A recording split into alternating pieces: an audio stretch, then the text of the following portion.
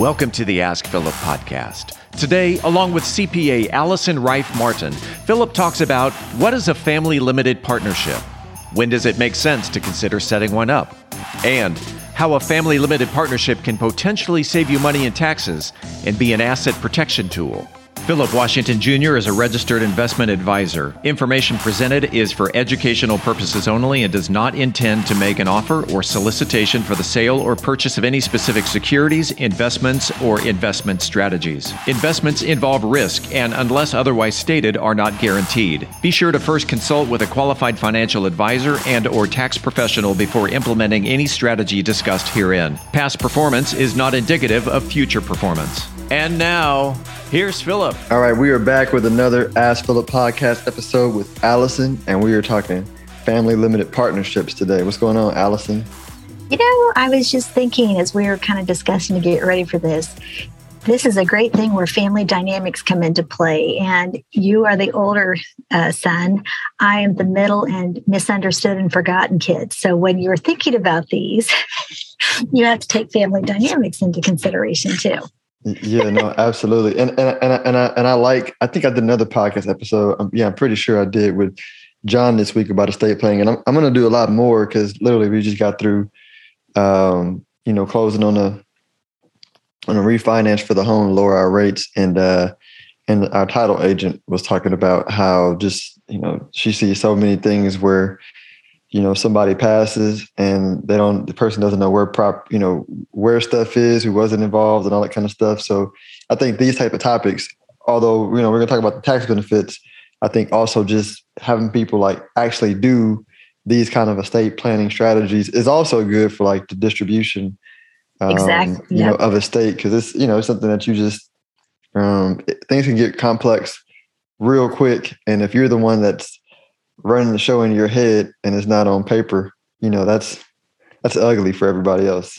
Yeah. And I was going to say, you want to make sure everyone has a clear understanding what the goal is and what assets are in there, what's kind of the overall plan. And that's, I think, as we've talked throughout the various episodes, it's always important to have a great team involved so that everyone can help you understand goals, what's going to happen, and why is it going to happen, so that everybody gets the best benefit out of it if possible.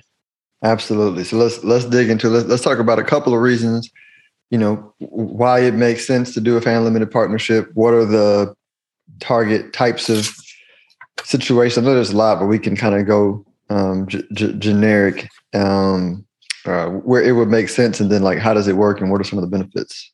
Right. So family limited partnerships are what you really think they are. It's really no different than a business limited partnership. The big difference is that it's most of the members, the majority of the partners are related. So you would have a general partner, and that's typically going to be an older person like maybe grandma and grandpa or mom and dad. And the limited partners might be your brothers, your sisters, and your children. One of the things to think about when it's set up is just to make sure everybody's over the age of 18. And the purpose, again, is great. Like you said, Philip, it's a great estate planning tool, and it allows you to pool together family assets, such as a family business, maybe real estate, publicly and or privately traded investments, stocks. And so I think again, it's a great way to just, pool the assets and use it for wealth transfer as part of your overall estate plan.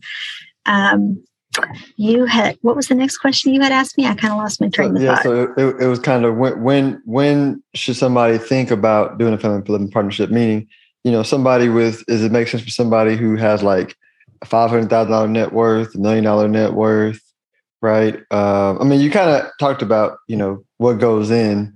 But because it's not an inexpensive thing to put together. So do you have kind of a range where where for example, I've always heard when you're approaching 5 million, that's when it starts to begin to make sense to begin thinking about this. Yes, I was actually going to probably maybe target it to be a little lower, but 2 to 5 million, about that range. But, for sure, as you're really starting to approach whatever the estate exemption threshold is. But again, and I think too, it's not necessarily just the amount. But again, like you said, it's a potentially expensive and administratively burdened venture to enter into. But once you get up into that neighborhood, and if you really have a goal of making sure that all of your heirs can take advantage of, the hard work you've all done with like the family business or the real estate. So, once you get into like the 2 to 5 million, I think that's probably a good time to start thinking about it. But anyway, like we say, it's a great way to put in family business. So kind of one of your goals as the senior person who's the general partner, they want to maybe pass on the business. Great way to do it. And I think, again, it goes back to the original point of make sure everybody really knows what's in the partnership, what's the plan, who has control of it, who's, what's the overall goals with that. So, the only other thing, when you sit there and think, if you are going to create this, because the IRS does pay attention to these, you need to make sure that it is set up for a valid business purpose, not just to transfer wealth in there. So you couldn't just say, well, it's because I want to hold the assets for, later in life. That wouldn't necessarily count. So examples of what the IRS might consider a valid business purpose, again, to help manage the family business, to all the real estate position or properties that you own, and again allows the whole family together as a partnership or as a family make sound business decisions about the businesses that they own or properties that they own or securities and stocks. One thing to make sure when you put the partnership together, you can't use it to pay for your mortgage or your utilities or your personal living expenses. So make sure as part of the agreement, everybody's clear on what you can and can't spend on money for that. And again, it's a good, simple planning tool. And I think in terms of past tax implications, partnership is a pass-through entity. So your allocable share of the profits and or losses and capital gains would be transferred to you, and you would report it on your individual return. So here gets into the family dynamics and potential family conflicts. So, sorry. Before you go there, let me kind of clarify, because we went a little bit. Fast. CPA wealth manager on it. So, like, why would somebody do it? Like, why would you? I mean, what's the benefit of taking that property and putting it into a family limited partnership? So, as opposed to, right, like just you have everything titled to the with a beneficiary and where it's going to go. So you can solve that without a family limited partnership as far as like getting it to where you want it to go. So, I mean, what outside of that, what is the benefit of the family limited partnership for somebody? So one of the benefits, I would think is from a tax perspective, you're pooling the assets. Everyone gets a share of the tax benefits, the investment benefits, any kind of gains you realize on anything, everyone gets a share. And that might be what, goes into the person who created the family limited partnership's goal, is to spread the wealth, to give everybody an opportunity. In addition, there is, you spread the liability protection across the family too, because, the liability is transferred from the person who initially owned it into the limited partnership. So there's a benefit there of it too.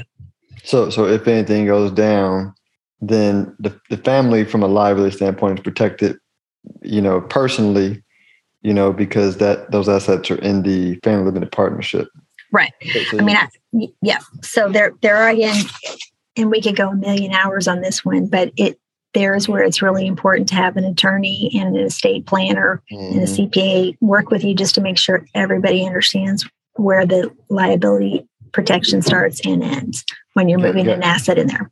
And then let me delineate on a tax thing, because I'm thinking about me 10 years ago when I was first learning about this and where my questions were, because I didn't really understand the tax shifting. So, for example, let's say it's my business. I'm making $1 million a year.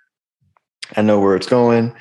I don't need $1 million a year because it doesn't take me that much to live. So I could shift that income to my family members who make less, which will lower the overall taxes on the full million, right? Meaning, I mean, I'm just going to make up a number. Let's say if I keep the million, I'm paying 40%. But if I shift some of that income to the family and spread it around, maybe we're paying net 25%. I know that's a big jump. I'm just making up something, right? So we save like 150 grand a year in taxes, as opposed to paying to the government on money I don't really need. And I get to get that 150 grand a year to work in the partnership and grow assets more for the family. Is that kind of the exactly right. And again, it really is a nice way for the older generation. Again, I keep going back to grandma and grandpa, but grandma and grandpa can help implement a sound plan to make sure that everybody gets to partake in the hard work that they put into creating that family business or the real estate property or whatever. So it's a great, there, like you say, it's got some great tax saving strategies. But again, just make sure the agreement is, soundly reviewed by, an attorney, CPA, wealth manager, and all, just to make sure you've got all bases covered. So there's a lot of moving pieces in that. I made it sound simple, but it's not this. Yeah. And like you said earlier, there is a lot of administration, and it's a costly thing to invest in. So you really want to make sure you understand all elements of it and what's the cost each year to maintain it. Okay. Well, that makes sense. And then you're moving to a last point before we're talking about the family dynamics. Yeah. And again, we think, older son, misunderstood and forgotten child. Ha ha ha. My parents don't ever buy it when I tell them that argument either, but you do have to sit there and think everybody in the family, while we're all focused on one long-term goal, individually, we have different, goals or, tax considerations to take into when we're thinking about the investments, income, and potential losses and gains on it. Everybody gets their allocable share. All the limited partners and general partners get their allocable share of income, loss, capital gains, etc. As a limited partner, which most of the family members are considered, it will be considered as passive income to me, a limited partner. And I also get, if I get any losses, it's also considered a passive loss. It will flow through to my individual tax return, and passive losses may only be deducted to the extent of passive income.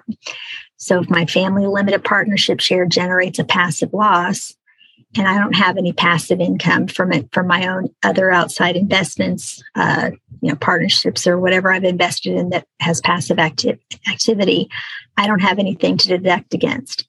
So those losses for me are suspended until such time that I can take advantage of them. But if the other family member has a great, passive income, that loss is going to be a great benefit to them. So here again, this is where the family dynamics of whatever is perceived fairness. Like if you have a passive income, you get this great benefit, and all I have is a loss. Well, I don't get it. I don't get to take advantage of it. Am I going to be upset that you got something that I didn't?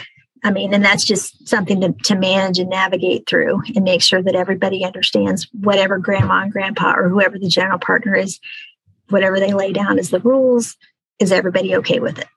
So those are just things to think about from a tax perspective. Got it. Yeah. No, that's what we were joking about the oldest. And or if it's me setting it up for my kids, I'm like, listen, like if y'all don't like it, I can take you out of the partnership. Like that's right.